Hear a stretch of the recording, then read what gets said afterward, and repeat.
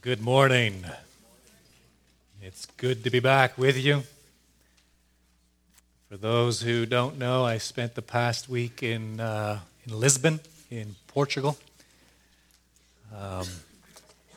What was I doing there? We, as a church, support an organization called Editora Fiel. Editora, you can guess the word, editor, publisher, fiel, faithful. And it is a ministry that serves in the Portuguese-speaking world. So obviously that includes Portugal. It also includes Brazil, Mozambique, Angola, Guinea-Bissau, Cabo Verde.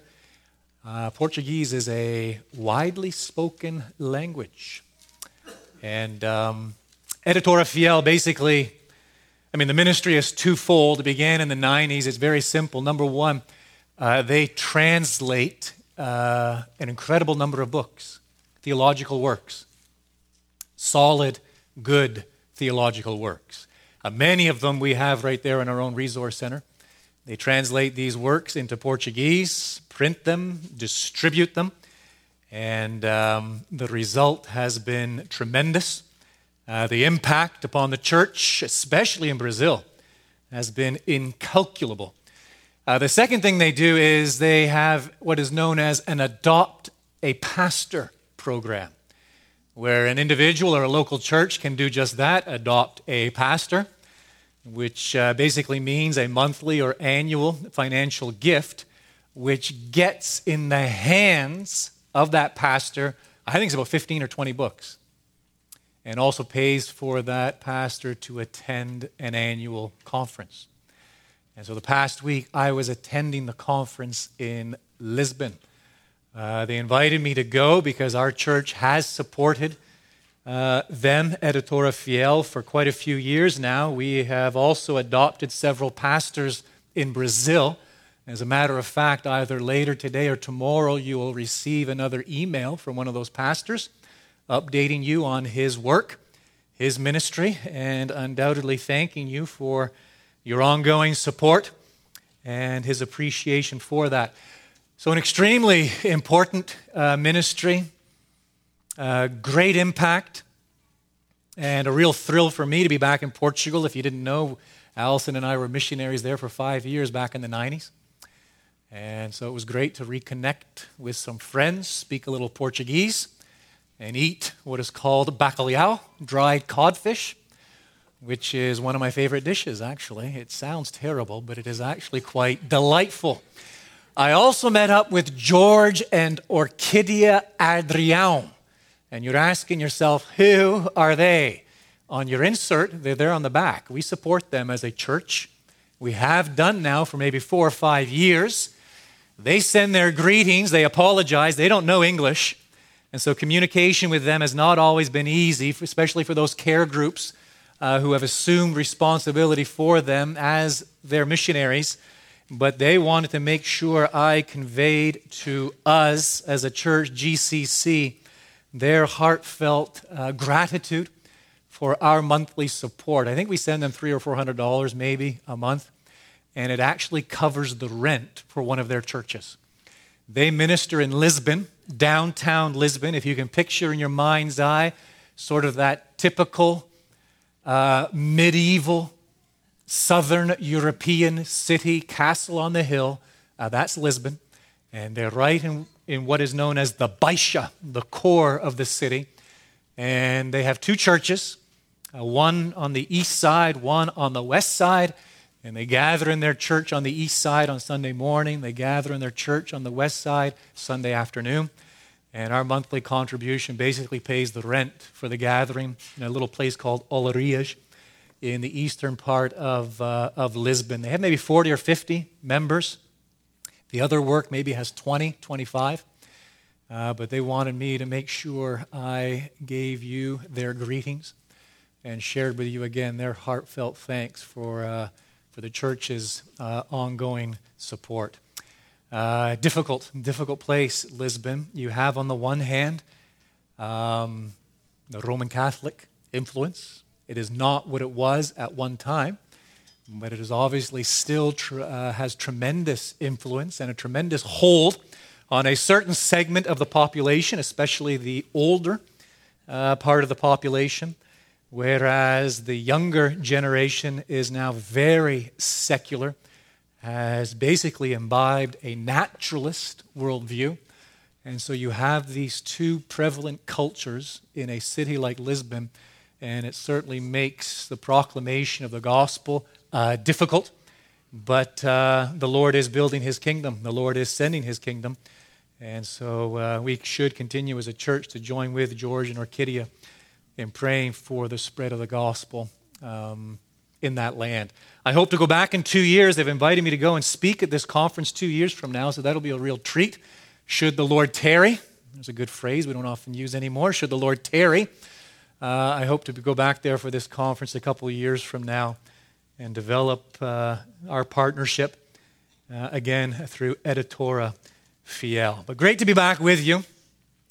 I invite you to turn with me now in God's Word to the book of Luke, chapter 4. Luke, chapter 4. We are going to memorize, I think maybe 7 or 8 verses. We began this morning with 2 verses. We're going to memorize a section over the next 3 months, and this section, more or less, will constitute our focus as we study God's Word together.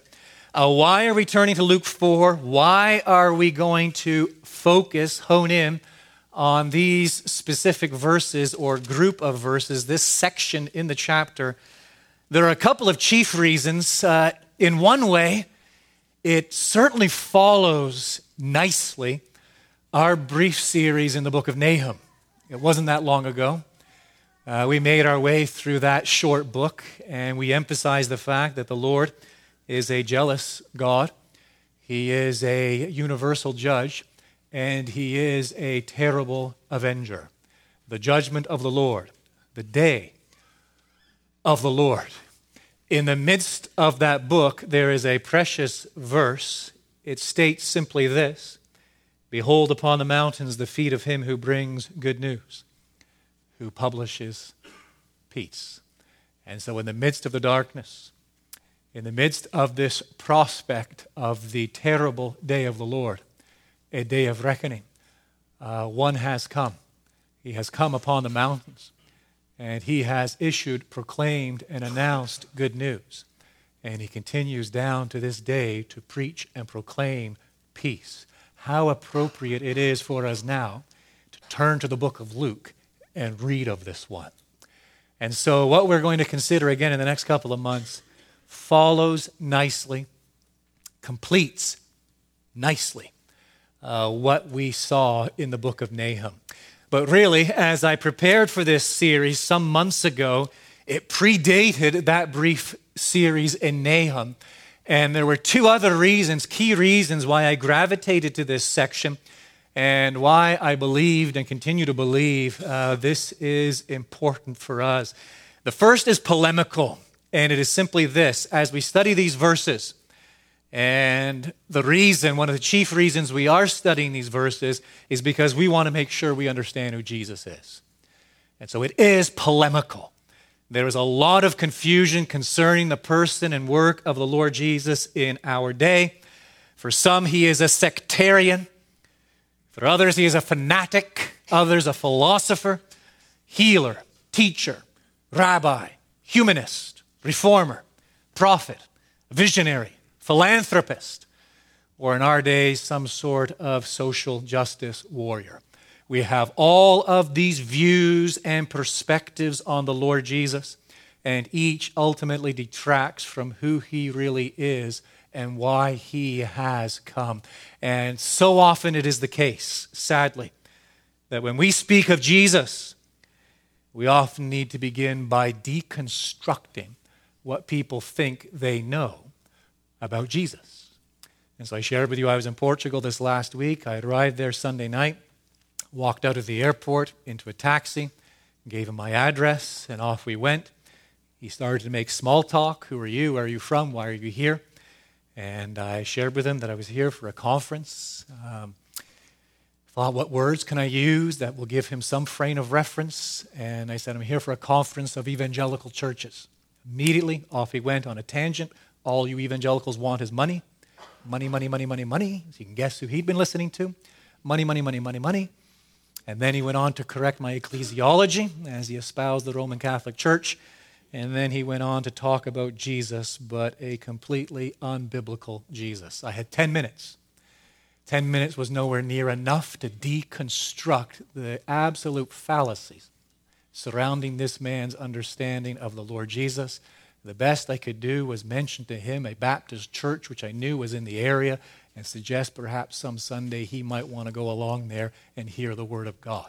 How typical that is, not only in a place like Portugal, how typical that is in the United States of America. Who is Jesus? Why did he come? What claim does he hold upon your life? You interview 1,000 different people asking them those questions, and you will receive hundreds of responses. Oh, the need to clarify definitively and biblically who Jesus is. And so in this brief series, we want to make sure we understand Jesus. The second reason isn't so polemical, it's more pastoral.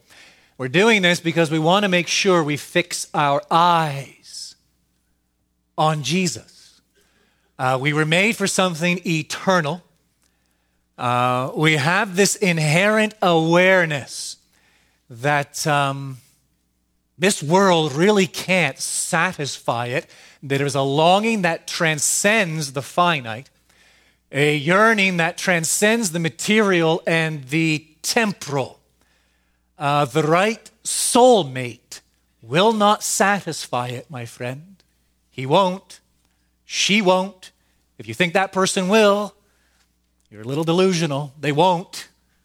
The right job will not satisfy it. The right career, the right house, the right holiday, the right salary, whatever it is you think by looking to, if I just attain that, if that were just different, if that were true of me, then surely that longing for satisfaction would find some meaning, some significance. No, it is an endless, fruitless, pointless pursuit. Because, friend, you are wired for eternity.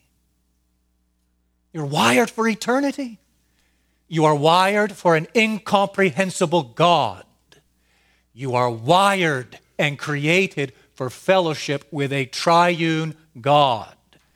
And you're like a little child playing with his toys in the sandbox, thinking that these will provide and bring satisfaction. Oh, that we would fix our eyes on Jesus.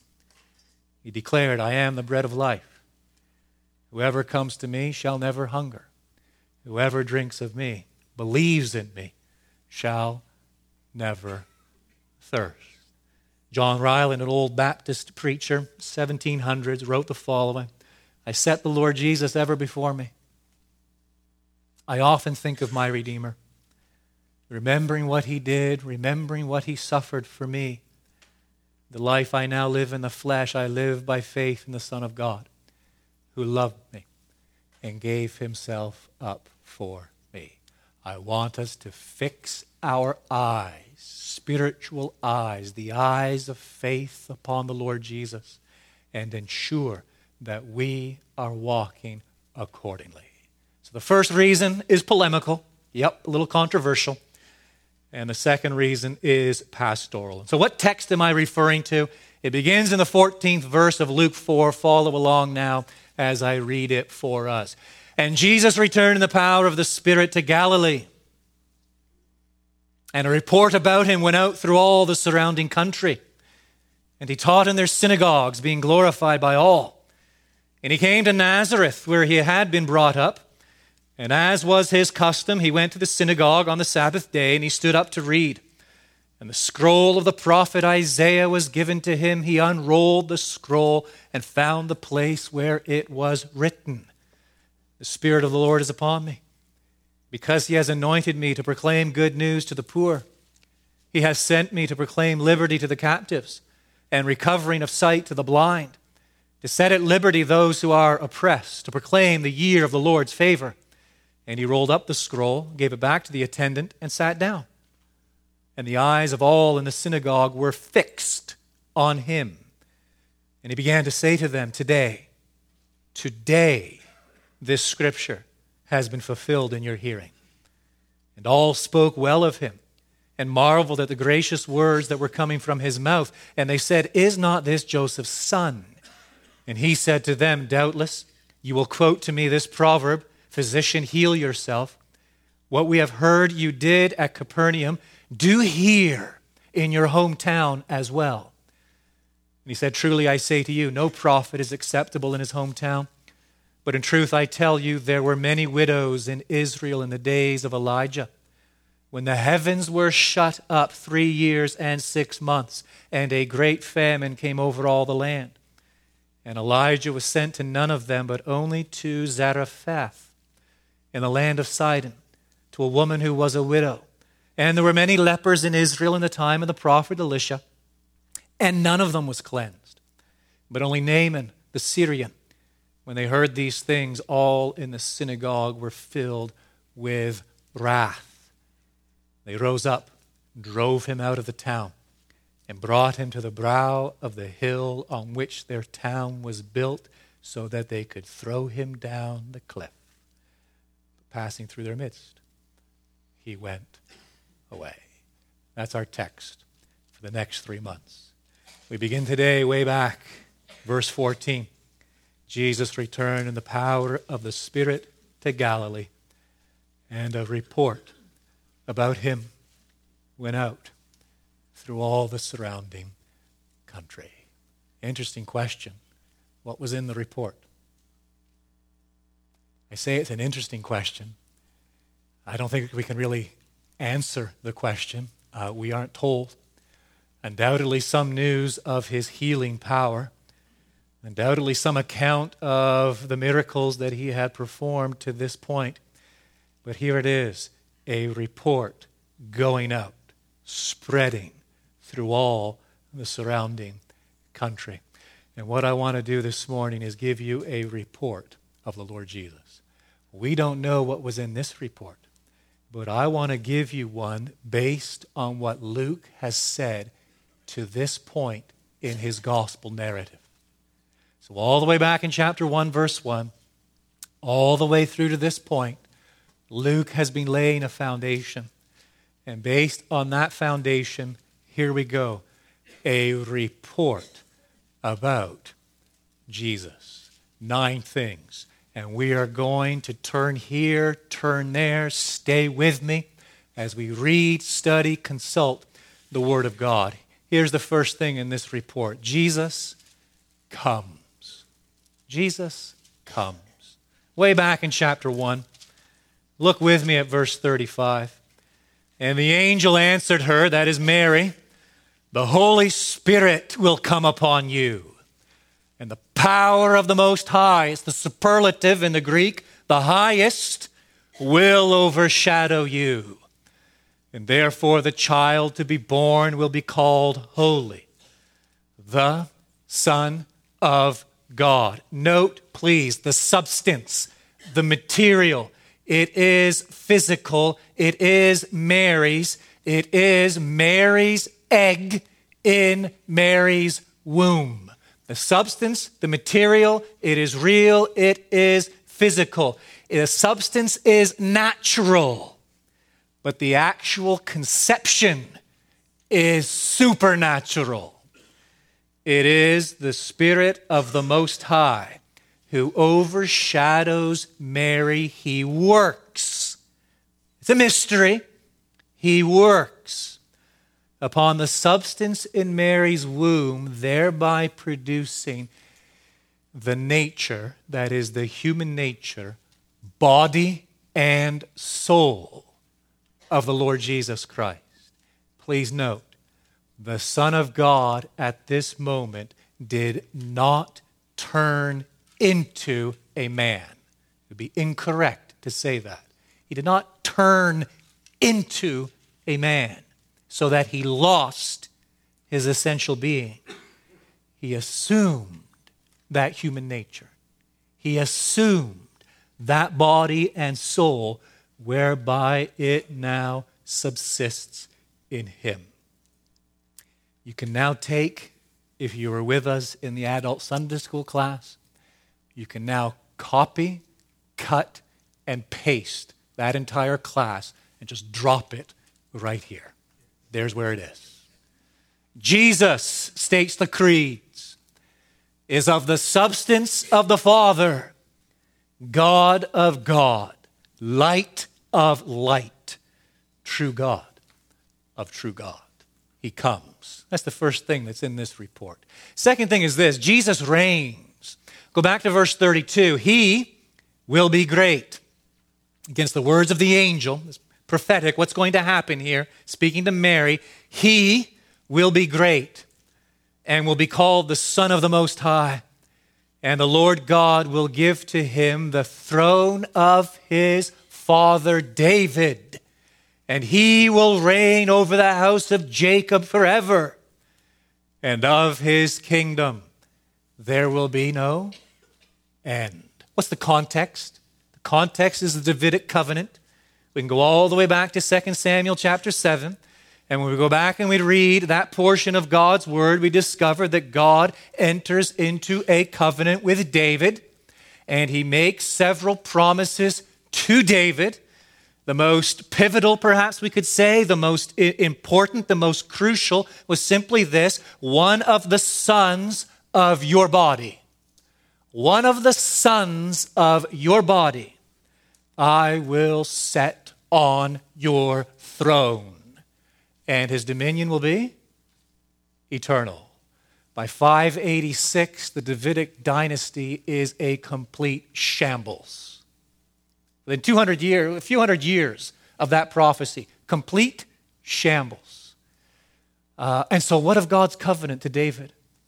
What of God's promise to David that one of his physical descendants, one who would arise from his own body, his own lineage, what of this promise that I will put that one on your throne and he will reign forever? What happened to that promise?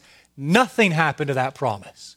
When God made that promise, he had the same individual in view as when he had made this promise to Abraham, that in your seed all the nations of the earth shall be blessed. When he made that promise, he had the same individual in view when he promised Eve what? Speaking to the devil, I will put enmity between you and the woman, your seed, her seed. Who is the seed?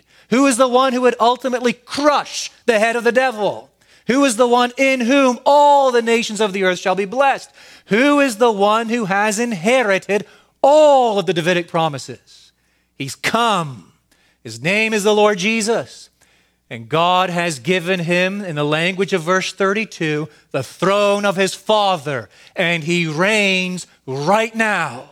And his reign began when he was coronated, following his resurrection and his ascension. He sat down at the right hand of God, and all things were put in subjection under his feet. And he now reigns and rules in the very midst of his enemies. And God's commandment to you is what? Kiss the Son, lest he become angry. And he reigns right now, his mediatorial kingdom. And it will continue until his return, when the spiritual kingdom will give way to the material, and there will be a new heavens and a new earth in which righteousness dwells. Oh, this is part of the report, my friend. Jesus reigns. Here's the third thing in the report. Jesus grows. Move with me into chapter 2. Look at verse 40. And the child, a reference to Jesus, grew and became strong, filled with wisdom, and the favor of God was upon him. Look with me now, same chapter, verse 52. And Jesus increased in wisdom and in stature and in favor with God and man. Into the third chapter, verse 22, he has emerged from his baptismal waters. And the Holy Spirit, what happened? Descended on him, chapter 3, verse 22, in bodily form like a dove. And a voice came from heaven. You are my beloved Son.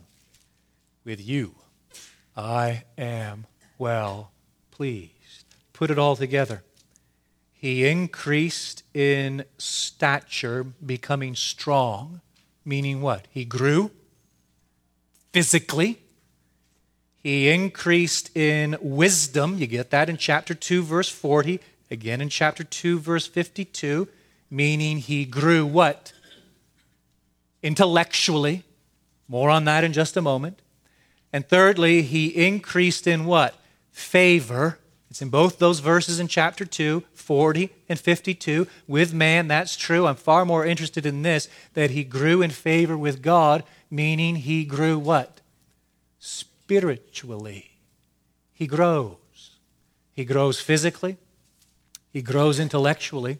He grows spiritually. The favor of God is upon him. That favor then finds its fullest expression as he emerges from the Jordan River, having been baptized, and the Father then declares, favor, you are my beloved Son, in whom I am well pleased. He will repeat it later upon the Mount of Transfiguration. This is my beloved Son, in whom I am well pleased. Now, hone in, give your fullest attention to this. The Father loves Jesus in two ways. He loves him unconditionally. That is the Father's love for his person. It never changes. He loves him conditionally, which is his love for his obedience. That as he grows, as he ages, as he obeys, from infancy to childhood to his teenage years, a young man, he embarks on his ministry. He comes up out of the waters, an expression of his growth in the favor of God. This is my beloved Son, in whom I am well pleased. That favor continued to grow. That love continued to increase. And I submit it to you, it then found its fullest expression at Calvary's cross. It's a mystery. You're thinking to yourself, was not the wrath of God poured out upon the Lord Jesus at Calvary's cross? It most certainly was. But my friend, also never forget this. The Father never loved his Son as much as he did upon Calvary's cross. The Son himself declared it. For this reason the Father loves me, because I lay down my life, that I may take it up again. A life of obedience with which the Father was well pleased. Oh, Jesus grows. Here's the fourth thing in this report I want you to get. Jesus reads. It builds on the third. It now hones in particular on this increase in wisdom, this growth in understanding. Go back into chapter 2. Recall this incident when, as a young boy, there he is in the city of Jerusalem. After 3 days, verse 46, his parents have left. The caravan is returning home. After 3 days, though, searching for him, they found him in the temple, sitting among the teachers, listening to them and asking them questions.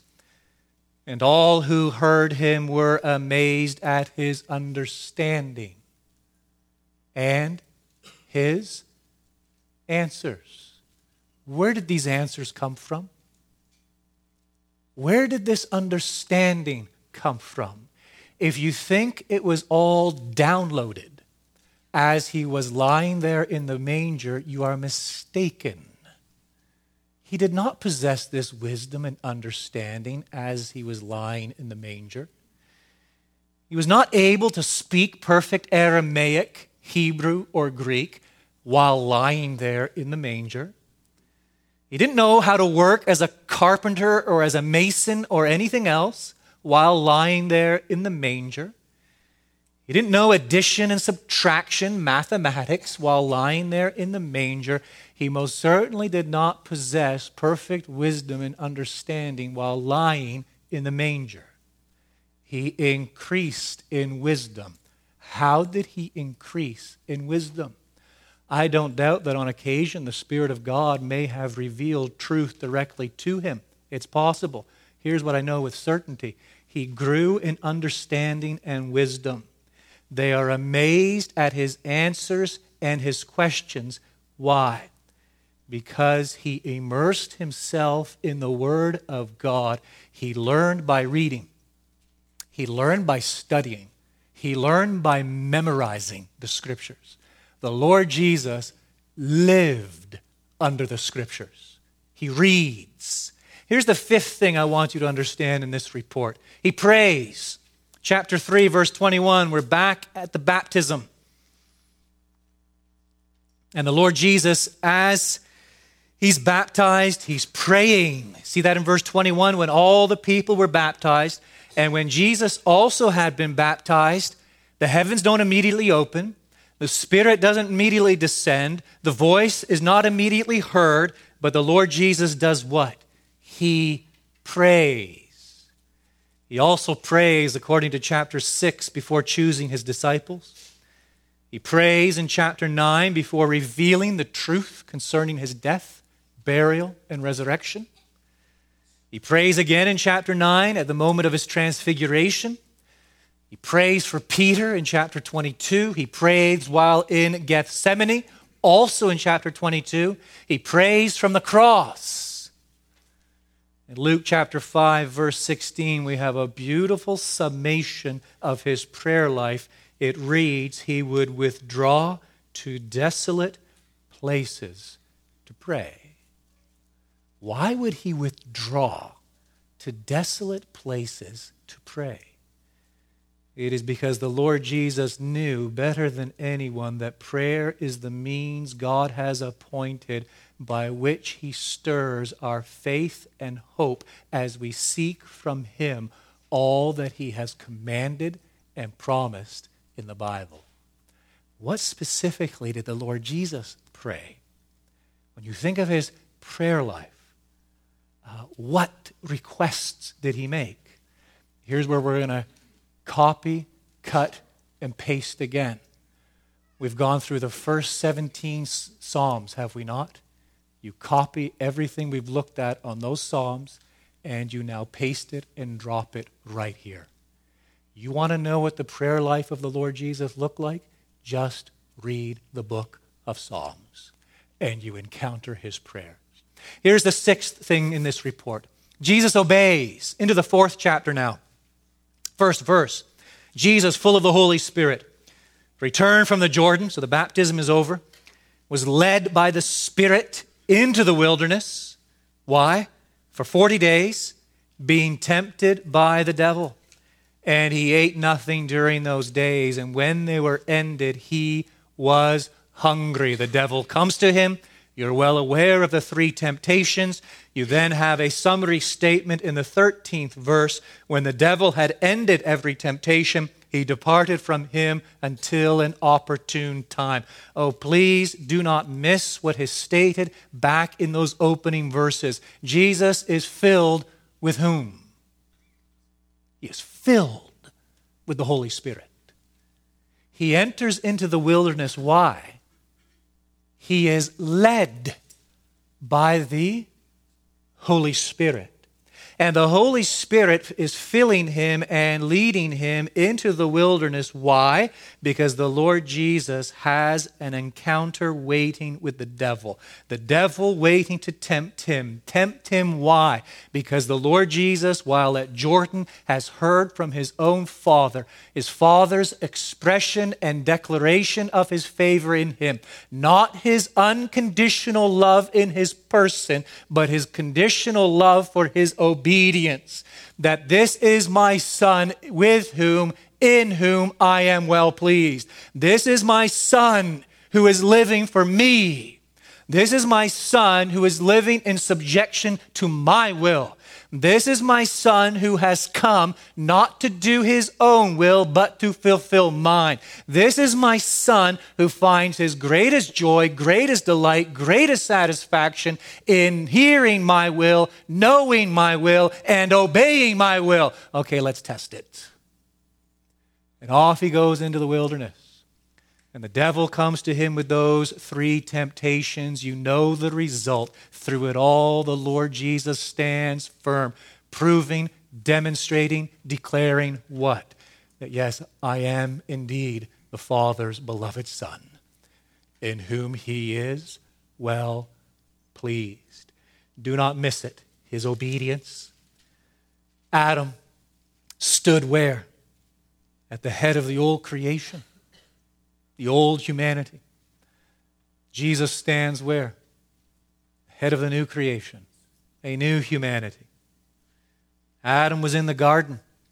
Not Jesus. He was in the wilderness. Adam was satisfied. Not Jesus. He was starving. He was hungry. Adam was surrounded by tame animals. He was naming them all. Jesus was surrounded by wild, savage animals. Adam had every advantage. Jesus had every disadvantage. Adam chose not to delight in God. Jesus chose to delight in God. Adam chose to ignore the Word of God. Jesus chose to cling to the Word of God. Adam disobeyed and failed miserably. Jesus obeyed and triumphed magnificently.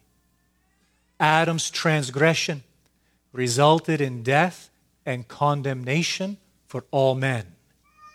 Jesus' one act of righteousness resulted in life and justification for all men. As Paul puts it, as by one man's disobedience, the many were made sinners, so by the one man's obedience, the many will be made righteous.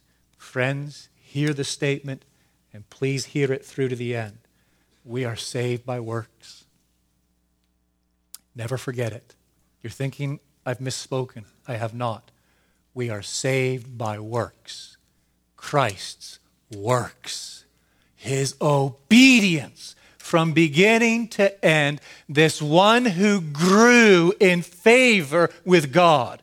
This one who heard the audible voice of God, you are my beloved Son in whom I am well pleased. This one with whom the Father is absolutely thrilled, and thrilled with him as he hung in obedience upon Calvary's cross.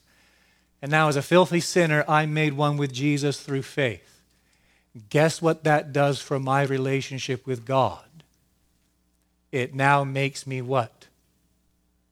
Beloved in his sight. One in whom he is well pleased. Not because of my works, but because of the works of Jesus. Oh, he obeys. Here's the 7th truth in this report. He trusts. Stick with the temptation. And look at how he responds to the devil's first temptation. Verse 4. With Scripture, Jesus answered him, it is written, man shall not live by bread alone. Same thing, verse 8. And Jesus answered him, it is written, you shall worship the Lord your God, and him only shall you serve. Third occasion, he does not deviate. The 12th verse, Jesus answered him, it is said, it is written. He's quoting from the book of Deuteronomy each time. You shall not put the Lord your God to the test. Oh, the Father made wonderful promises to the Son, the Lord Jesus.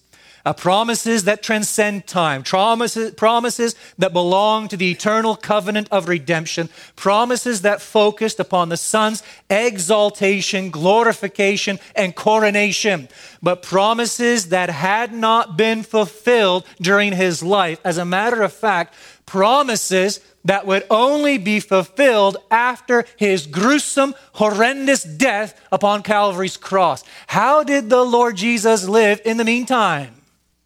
He walked by faith, my friend. He lived by faith. The devil comes to him. You're hungry, man. 40 days without eating. There's a stone. Just turn the thing into bread. Big deal. Move on. What's wrong with that? For the Lord Jesus to have done that would have been for the Lord Jesus to have questioned his Father's care for him and provision for him. For the Lord Jesus to have entertained the devil's suggestion, temptation, would have been for Jesus to doubt the Father's goodness.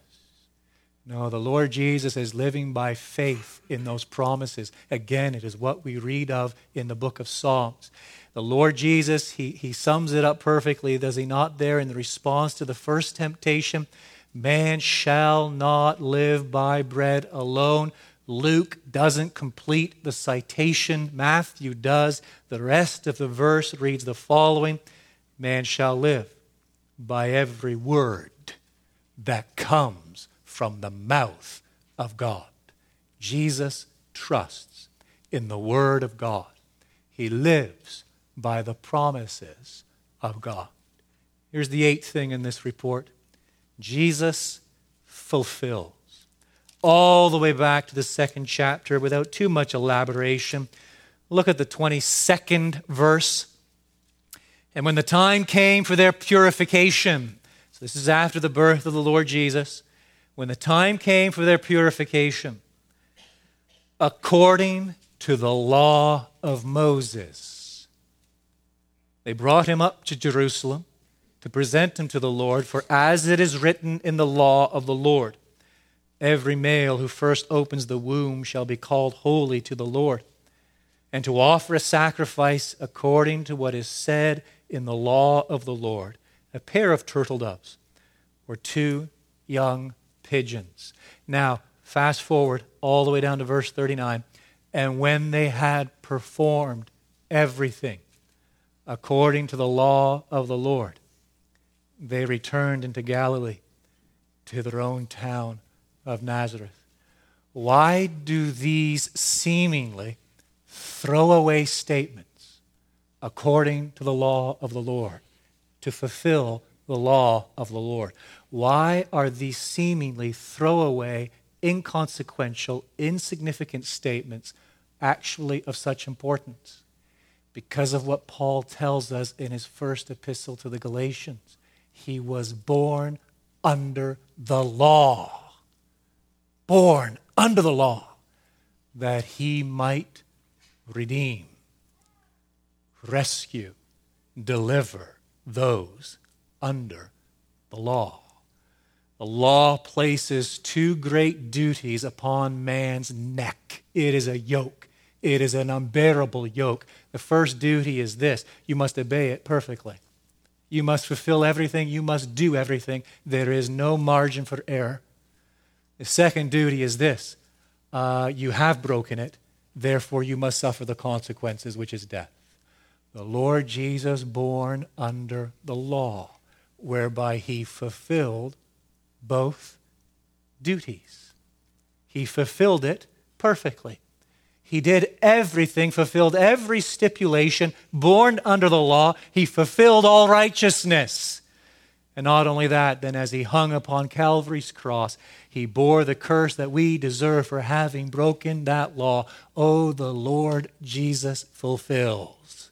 And therefore it is in the Lord Jesus that we have redemption, because he has paid both duties. And here's number 9. It follows on number 8. The 9th thing in this report: Jesus saves. All the way back to chapter 1. All the way back to chapter 1. Look at what Zechariah states in verse 68. Blessed be the Lord, God of Israel, for he has visited and redeemed his people, and has raised up a horn of salvation for us in the house of his servant David. He has visited, note the language, and redeemed his people. He has raised up a horn of salvation. Now into chapter 2. Listen to the testimony of the angels. Verse 10, the angel said to them, that is the shepherds, fear not, for behold, I bring you good news. Good news, it's the gospel of great joy that will be for all the people. For unto you is born this day in the city of David a Savior, who is Christ the Lord. Stay with me in chapter 2. Go all the way now to verse 29. It is Simeon, as Mary appears in the temple with the infant Jesus. And what does Simeon declare in verse 29? Lord, now you are letting your servant depart in peace according to your word, for my eyes have seen your salvation, that you have prepared in the presence of all peoples, a light for revelation to the Gentiles, and for glory to your people Israel.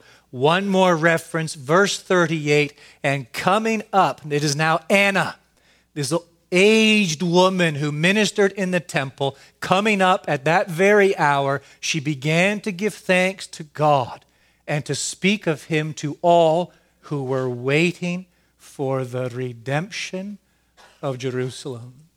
Oh, Jesus saves from his own lips. How does he save? Move now beyond our section all the way to the 9th chapter. Christ's testimony as it is revealed in verse 22. Chapter 9, verse 22. The Son of Man, he's referring to himself, speaking to his disciples, must suffer many things and be rejected by the elders and chief priests and scribes and be killed, and on the third day be raised. Second declaration, same chapter, verse 44. Let these words sink into your ears. The Son of Man is about to be delivered into the hands of men. A third declaration, go with me all the way to chapter 18. Again, he is speaking to his disciples, constituting the new Israel. Chapter 18, verse 31. Taking the 12, he said to them, see, we are going up to Jerusalem, and everything that is written about the Son of Man by the prophets will be accomplished. For he will be delivered over to the Gentiles and will be mocked, shamefully treated, and spit upon. And after flogging him, they will kill him. And on the third day, he will rise. Jesus saved. There's an old hymn. It states it eloquently. It puts it beautifully. There is a name I love to hear. I love to sing its worth. It sounds like music in mine ear, the sweetest name on earth. It tells me of a Savior's love who died to set me free. It tells me of his precious blood, the sinner's perfect plea. And the name is Jesus. There is a report of the Lord Jesus Christ. Do you love to hear his name? Do you love to sing its worth? Is it a name that is sweet to you? Is it a name that is precious to you? We're going to sing it in a few moments, and I encourage you to consider well this stanza and consider whether or not this is true of you, whether it is true of me. Here it is. Fairest Lord Jesus, ruler of all nature, O thou of God and man the Son, thee will I cherish, thee will I honor, thou my soul's glory, joy, and crown. Our God in heaven above, we make this our simple prayer this day, that we might indeed cherish your Son, the Lord Jesus, that he might be held in high estimation in both mind and heart, that truly he would be fair in our sight, lovely in our estimation, as we consider his person, his work, and that precious blood by which you have purchased us, redeeming us from our sin. O our Lord, for the slow to hear, and for the hard of heart, for the stubborn of will, we pray that this might be the day you remove the scales from their eyes. Give them a vision of the Lord Jesus. Impress upon them his loveliness, his willingness to save, and the full and final satisfaction that he has secured on behalf of sinners upon Calvary's cross. We ask it, that your kingdom might come among us, that your name might be glorified in our midst. And we seek it from you in the name of names, that of the Lord Jesus Christ. Amen.